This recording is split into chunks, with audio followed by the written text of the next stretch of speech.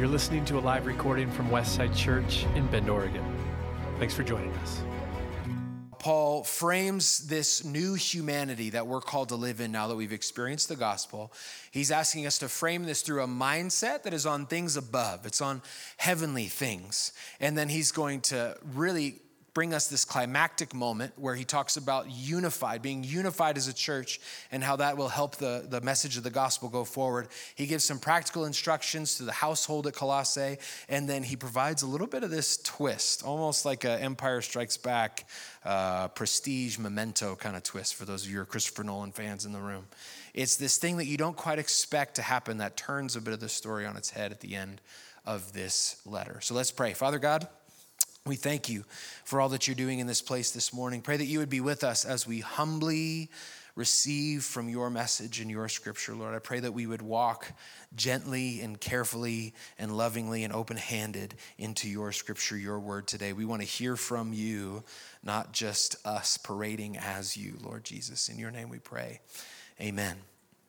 So like I said, Paul wants to highlight unity. And unity is an important thing. It's a difficult thing. I mean, coaches that are coaching teams, teachers that are teaching classrooms, people all over this world are trying their best to figure out how to unify people, especially in a time that not just in our own recent history. I know that we would say this is the most ununified maybe our nation has ever been. There's a long history of humanity that has sown the seeds of disunity, and we've experienced those things.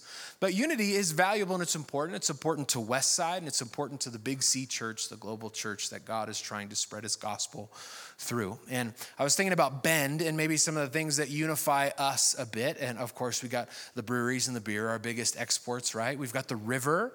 Everybody wants to come and they want to sit in the river so that, none of us can go in it anymore for a little while. And if you're a tourist and you're here and you were just in the river, we love you. Leave your money here, and then we'll see you next year, okay? Is this Jesus? I'm not sure. I'll pray about it after. We got the hiking. We've got the mountain, right? That's a big unifier. But I would like to make the argument today, the contention, that the greatest unifier of Central Oregon is the sweet dogs that we have. Yeah. And the reason for this is because we kind of walk around each other in all these other places, right? Have you ever seen somebody on the river and really engaged with them? They're a couple tubes over. Hello, how are you? I'm fine. I see you got a rental there. I don't know what we would say. But when someone has a dog, the entire thing changes. I walked the river trail with our little small Morkie Yorkie mixed dog.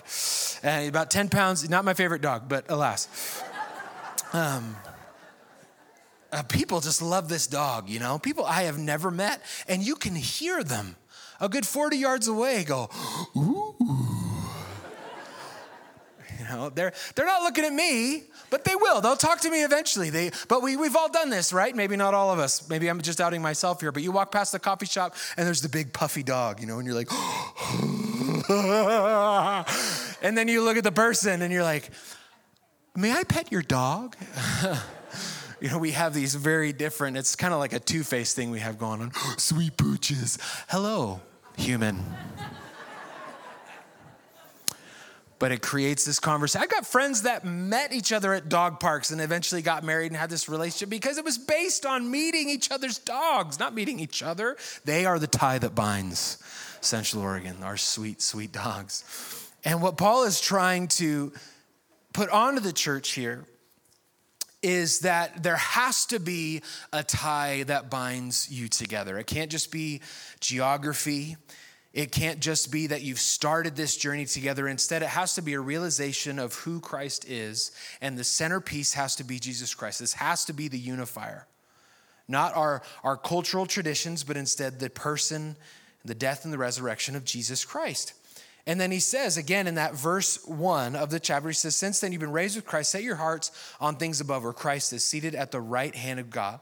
You've been raised with Christ, set your hearts, or set your minds, some of your translations say, on things that are above. Now, the temptation would be for the church to isolate ourselves and to say, okay, we're all going to huddle together. We're going to meet once a week. It's going to be on Sundays. We're going to sing songs together, and we're going to have this moment together, and it's going to be unifying because we're all going to consider and think about this heaven that is in our future. And that's a wonderful and it's a beautiful thing. But Paul is not asking for them to daydream about the sweet by and by. He is saying, because now you've heard the gospel and you know the truth of it and what it means for your life, now you get to live in a way that is like your future.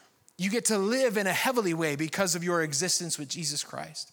I met with somebody recently who exemplified this for me really well. He's in his early 80s, and he asked to meet with me. I've never met this person before. And he's the kind of guy that I really like because he got right to the point of the conversation. We didn't talk about how smoky it was. We didn't talk about how hot it was. We didn't talk about how cute the dogs were that were outside the coffee shop, although I really wanted to. He sat down and I said, yeah, so nice to meet you. He goes, yeah, I wanted to meet you because I have cancer. And I'm like, that was fast. That was really quick. And I jumped into pastor Christian mode guy where I was like, oh, so would you like prayer and like want to sit with you? Would you like to kind of lament together? And all those things are great, by the way. You should lament with people. We should weep with those who weep, right? And we should pray for healing because I believe that God is a healer. But his take on it was so inspiring and so interesting because I said, well, do you want to do all these things? And he said, I don't know. Because, and it made me laugh. So if it makes you laugh too, that's okay. He said, look, something's gonna get me. Whether it's this or something else. And if this is it, I'm okay with it.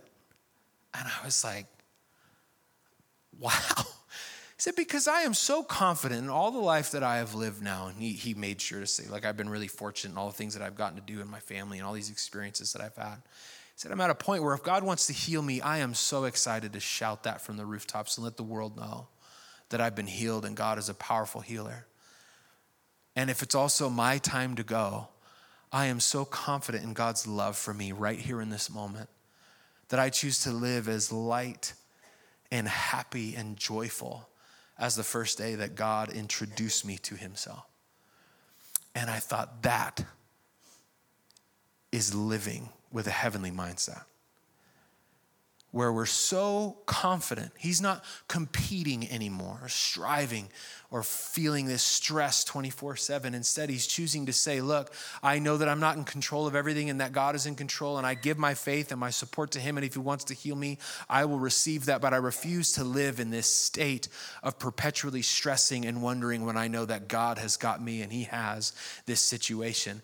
What Paul is trying to communicate to the church is that a heavenly mindset will build and create a church that is no longer competing, that is no longer striving, that is no longer wondering if it's loved or if it will have influence in this world. There's so many opportunities for us to speak into each other this fear and this kind of tribalism so that we'll gather together and it's us against the world. And I got to tell you, there's something funny about a church strategy that tells me to hate and to fear the people that God is telling me to love. I don't understand that strategy.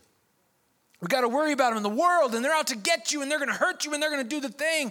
Also, we love you and we'd love for you to be a part of our group. The heavenly mindset is one that isn't trying to strive and to push and to stress and to effort our way into gospel and to safety. Instead, it's receiving that already, what we have now, this heavenly life we can live right here today. And he says, because of all that, in verse 5, put to death, therefore, whatever belongs to your earthly nature, sexual immorality, impurity, lust, evil desires, greed, which is idolatry. Because of these, the wrath of God is coming. You used to walk in these ways in the life you once lived, but now you must also rid yourselves of all such things as these: anger, rage, malice, slander, filthy language from your lips. Do not lie to each other, since you've taken off your old self with its practices and have put on the new self, which is being renewed in knowledge in the image of its creator.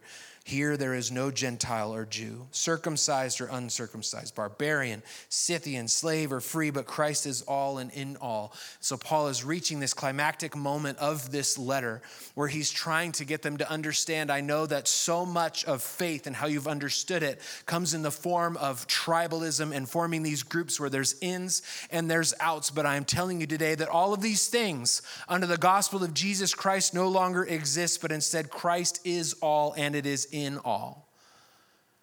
He is in everything, everywhere. And this is radical because even in the Jewish scriptures, the Old Testament scriptures, there's so many stories of, and then the people of Israel hunkered down and they were fearful, and then they went out and they fought, they cleared this area, and then they felt safe and they knew that the God was with them. And now Paul is flipping the script and saying, because Jesus has come, everything is different. Now everyone that you see, that is the image of Christ. Now, in a world that wants to tell us that this image, that this group, that this people, they are the harmful ones, they're out to get you, they are the ones that are coming for your churches and your gospel, Paul would stop and he would say, they all look like Jesus. Man, a church that is not in a hurry, that is not fearful, that is not wondering if they belong or not, is a church that would look at the world around them and say they would all are made in the image of Christ. And then this is the biggest moment of them all. He says, therefore, as God's chosen people, holy and dearly loved, clothe yourselves in compassion, kindness, humility, gentleness, and patience. Bear with each other and forgive one another if any of you has a grievance against someone. But as the Lord forgave you, and over all these virtues put on love, which binds them all together in perfect unity. Paul plays a little bit of the hits here. This sounds a lot like the fruit or the gifts of the Spirit, right? Compassion, kindness, humility, gentleness, and patience. And he publishes those in 1 Corinthians in chapter 13. And if you've been married recently or been to a wedding recently, you may have heard some of that scripture before. But I love that he goes on in verse 13. He says, bear with each other and forgive one another. So a group that has just received the truth, right? The promise, the temptation is to run out into the rest of the world and say, now none of you belong. We have found the true thing and we are now elevated above the other groups. But instead, what Paul encourages them to do is to bear with each other. Now, bear with in this language is different than what you might think of when it comes to bearing with one another. When we bear with one another, someone is right in the middle of a thought and then they have to go to the bathroom or something, right? They will bear with me for a moment. Hold that thought. I'll come back. Hold on. Just wait for a second. That's what bearing with. But this language describes, it's really a word picture that Paul is trying to let them know that true love, that this love that I'm trying to have infiltrate our community in your city is one that bears with other people. And the picture is actually a covering or an awning or even a lean-to. Some people say that everyone can come and they can rest beneath when the weather is harsh. Again, in verse 14, he says, over all these virtues put on love, which binds them all together in unity. And he goes on to say, let the peace of Christ rule in your hearts, since as members of one body, you were called to peace, and be thankful. Paul says it again, be thankful. He says it many, many times in this book. Let the message of Christ dwell among you richly as you teach and admonish one another with all wisdom through psalms and hymns and songs from the Spirit, singing to God with gratitude in your hearts. And whatever you do, whether in word or deed, do it all in the name of the Lord Jesus, giving thanks again to God the Father through him. This is where we get some of our theology around gathering together and singing together on Sunday mornings. Now, again, I was having coffee with somebody else this time that wanted to ask me something about scripture. And so we sat down, we talked for about an hour. And I said, so have you been going to West Side for a long time? I'd never met this guy before. And he said, I've been a couple times over the last year. And I was like, oh. He said, you guys you sing a lot. I was like, well, it's fair. And we had this whole conversation. He was such a sweet guy. If you're here today, this is a compliment, I promise. But I allow myself to stop and really think about the practice of it, especially if I'm new. And I'm like, yeah, this is bizarre. Sometimes we stand here together. We do big karaoke boards. And sometimes the lyrics include things like the blood of the lamb. And this is bizarre. This is weird. I understand. I get it. But really what we're after is this moment for us individually, of course, where we're kind of stopping and slowing down. We're trying to get to this peaceful place in a lot of cases, allow God to speak to us through these songs and these lyrics and these moments, this atmosphere. But Paul in this context is saying one thing that brings this unity that is important and valuable for your community is actually singing something together. Saying something at the same time brings this unity among you. And that happens with psalms and hymns and spiritual songs, singing with gratitude in your hearts to the Lord. And then Paul goes on to give instruction to Christian households after that. And he says, he identifies a few specific pieces, and he says, wives, submit to your husbands. And then he says, husbands, love your wives. He says, children, obey your parents. And then he says, fathers, don't provoke your children. And then he says, slaves, obey your masters. And then he says, masters, give to your slaves what they are owed. Now, I want to come at this as humbly and honestly as possible. What I would love Paul to do right now is be an abolitionist and crush a lot of these systems and things that are holding vulnerable people down. That's what I want to do.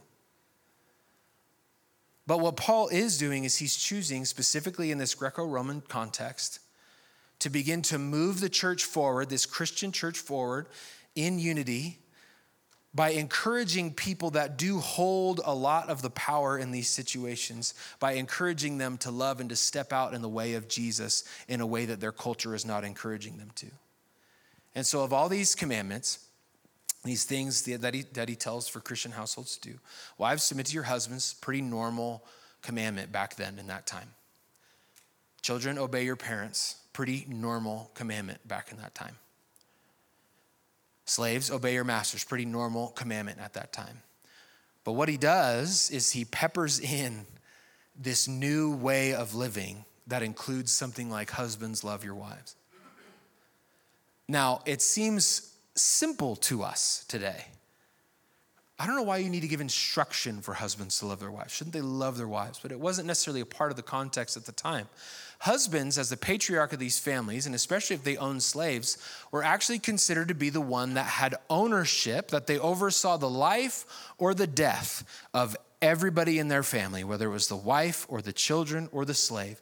They owned all of these people and decided their fate in virtually every situation and case. And what Paul is encouraging in all these things, again, while he's not being an abolitionist, he's not declaring that slavery should be outlawed and abandoned like we would all agree today, but he is moving this culture forward by saying, I understand that maybe all these things won't change right now, but what we will change is that those who feel as though they have ownership of the people around them will just come to discover that those people belong to Jesus. And that is a world-shaking and shifting message from the Apostle Paul in this letter. The people around them that exist outside the church and maybe haven't heard this encouragement or letter would look at these people as they are living in a way where husbands are now making this effort to love their wives and masters are now giving to slaves what they're owed, and they would go, you guys are insane. You give up and you sacrifice way too much. Why would you give up that power and authority and that influence that you had for the sake of caring for these people as if they're real people and humans with as much value as you have? This is not right and it's not correct. And yet Paul encourages them to move in that direction. And I believe that he would encourage us to do the same today, that we can be a people in a church that identify those who are considered undervalued, who are less than some of the rest of us, that their value isn't equivalent to the rest of us depending on our status or our success or our finances, and God would look at all of us and he would say, they're all in my image. They are all valuable, and the playing field when it comes to my kingdom and my gospel is absolutely even. It's a difficult message for the church in a Greco-Roman context, and it's still a difficult one for us today. But I also want to encourage us here. I want to encourage some specifics of you. I understand that this section of scripture has been weaponized largely in the tradition of the church. And if you are someone that sits under the sound of my voice today, whether you're online or you're here in the room, and you have heard wives submit to your husbands as a reason to stay in an abusive and manipulative relationship, I want you to understand this is not what God is teaching us here. I want you to understand that when it says, children, obey your parents, and you did so, and you were hurt and broken and busted up by a terrible broken relationship, I want you to understand that that is not what Paul is trying to indicate here, or Jesus. I want you to understand that as many cultures, whether it's our nation or others, who have used this passage to justify the ownership of people and slavery, this is not the intention of the scripture. And if we are to hold ourselves with a high opinion of what God is teaching us through these scriptures, we will understand the context and we will know that none of these outcomes were God's or Paul's intention. Okay. Yeah, lost a little bit of sleep over that last night, how to communicate that. But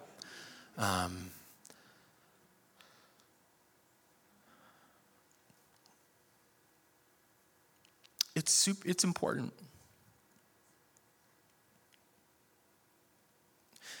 And I am so sorry for those of you who have been put through hell to satisfy something that does not exist in these scriptures.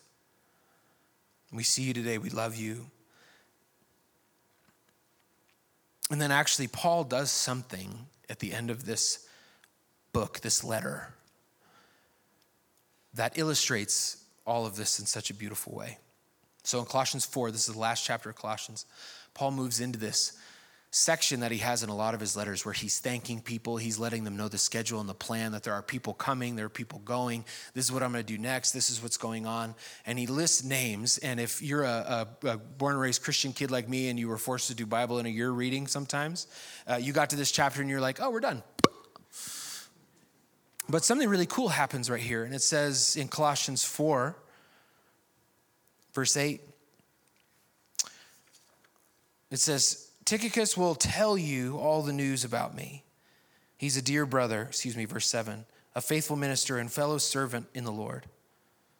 I'm sending him to you for the express purpose that you may know about our circumstances and that he may encourage your hearts. He is coming with Onesimus, our faithful and dear brother, who is one of you. And they will tell you everything that is happening here. So Paul talks about all these unifying things. He talks about caring for people in love. And then he gets to verse 9 and he says, one is coming, Onesimus, our faithful and dear brother. The people at the church of Colossae know who Onesimus is.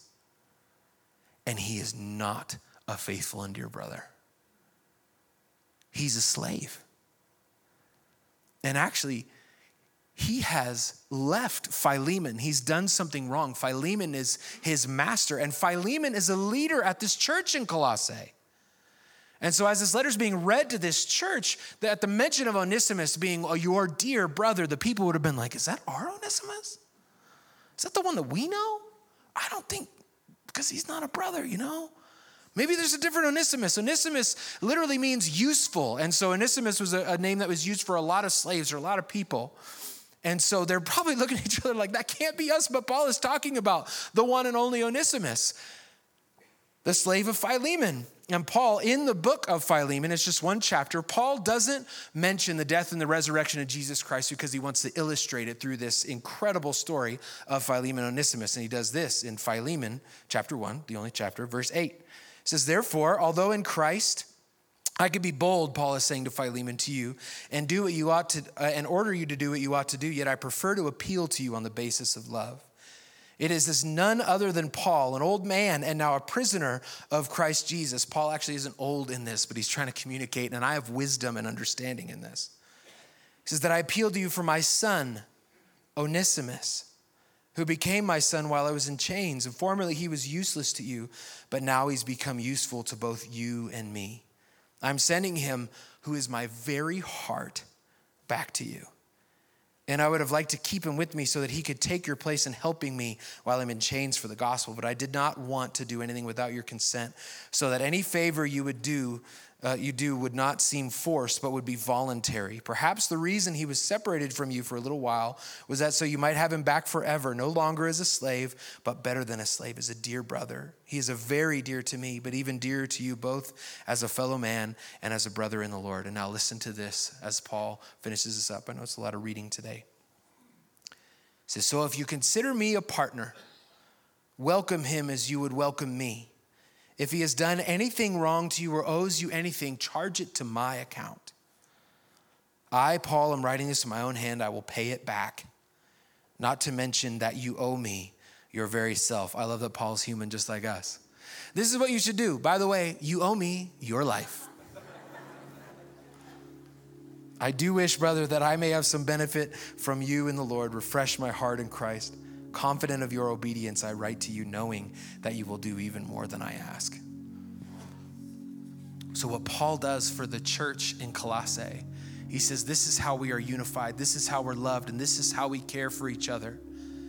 And now all of this that I'm preaching to you, the opportunity will come to your very doorstep with dirt on his sandals.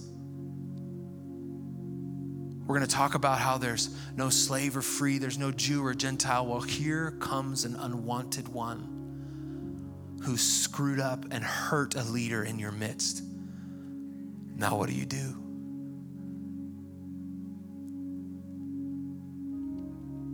I want you to understand that here at Westside, it's tempting to create a good service, a good worship experience, have a few events together, to have good teaching and good worship and feel good about ourselves. And by the way, I hope you feel good more often than not as you leave this room than when you came in. I hope you feel good. But I want you to understand that the goal of Westside is not to just receive a beautiful letter from an influential person and be inspired by the teachings of it, but it's to understand that these teachings must come alive with the broken and hurting and the outsider that exists in our neighborhoods. Otherwise, it falls short and it goes stale. It's one thing to say that there's no difference between that person and this person, but when they come on our doorstep, are they welcome? Are they included? Are they involved? Do they belong in our lives? And the way that I want you to try to see this is through the three characters in the story. I believe deeply that there are Onesimuses in this room right now. That you've walked in and you almost don't know how you've gotten here. You feel uncomfortable, like you don't know the words, you don't know the songs, you don't know when to sit, and you don't know when to stand. And I want you to know today that you belong. Not because of how well you worship or what you say or even what you've done, but because Jesus has told us, Westside, that you are made in the image of God, and we call you a dear brother or sister in the Lord. I believe that there are Philemons in the crowd today that have been hurt and betrayed and been made broken by someone in your life. And God is asking you to set that person free through this act of forgiveness.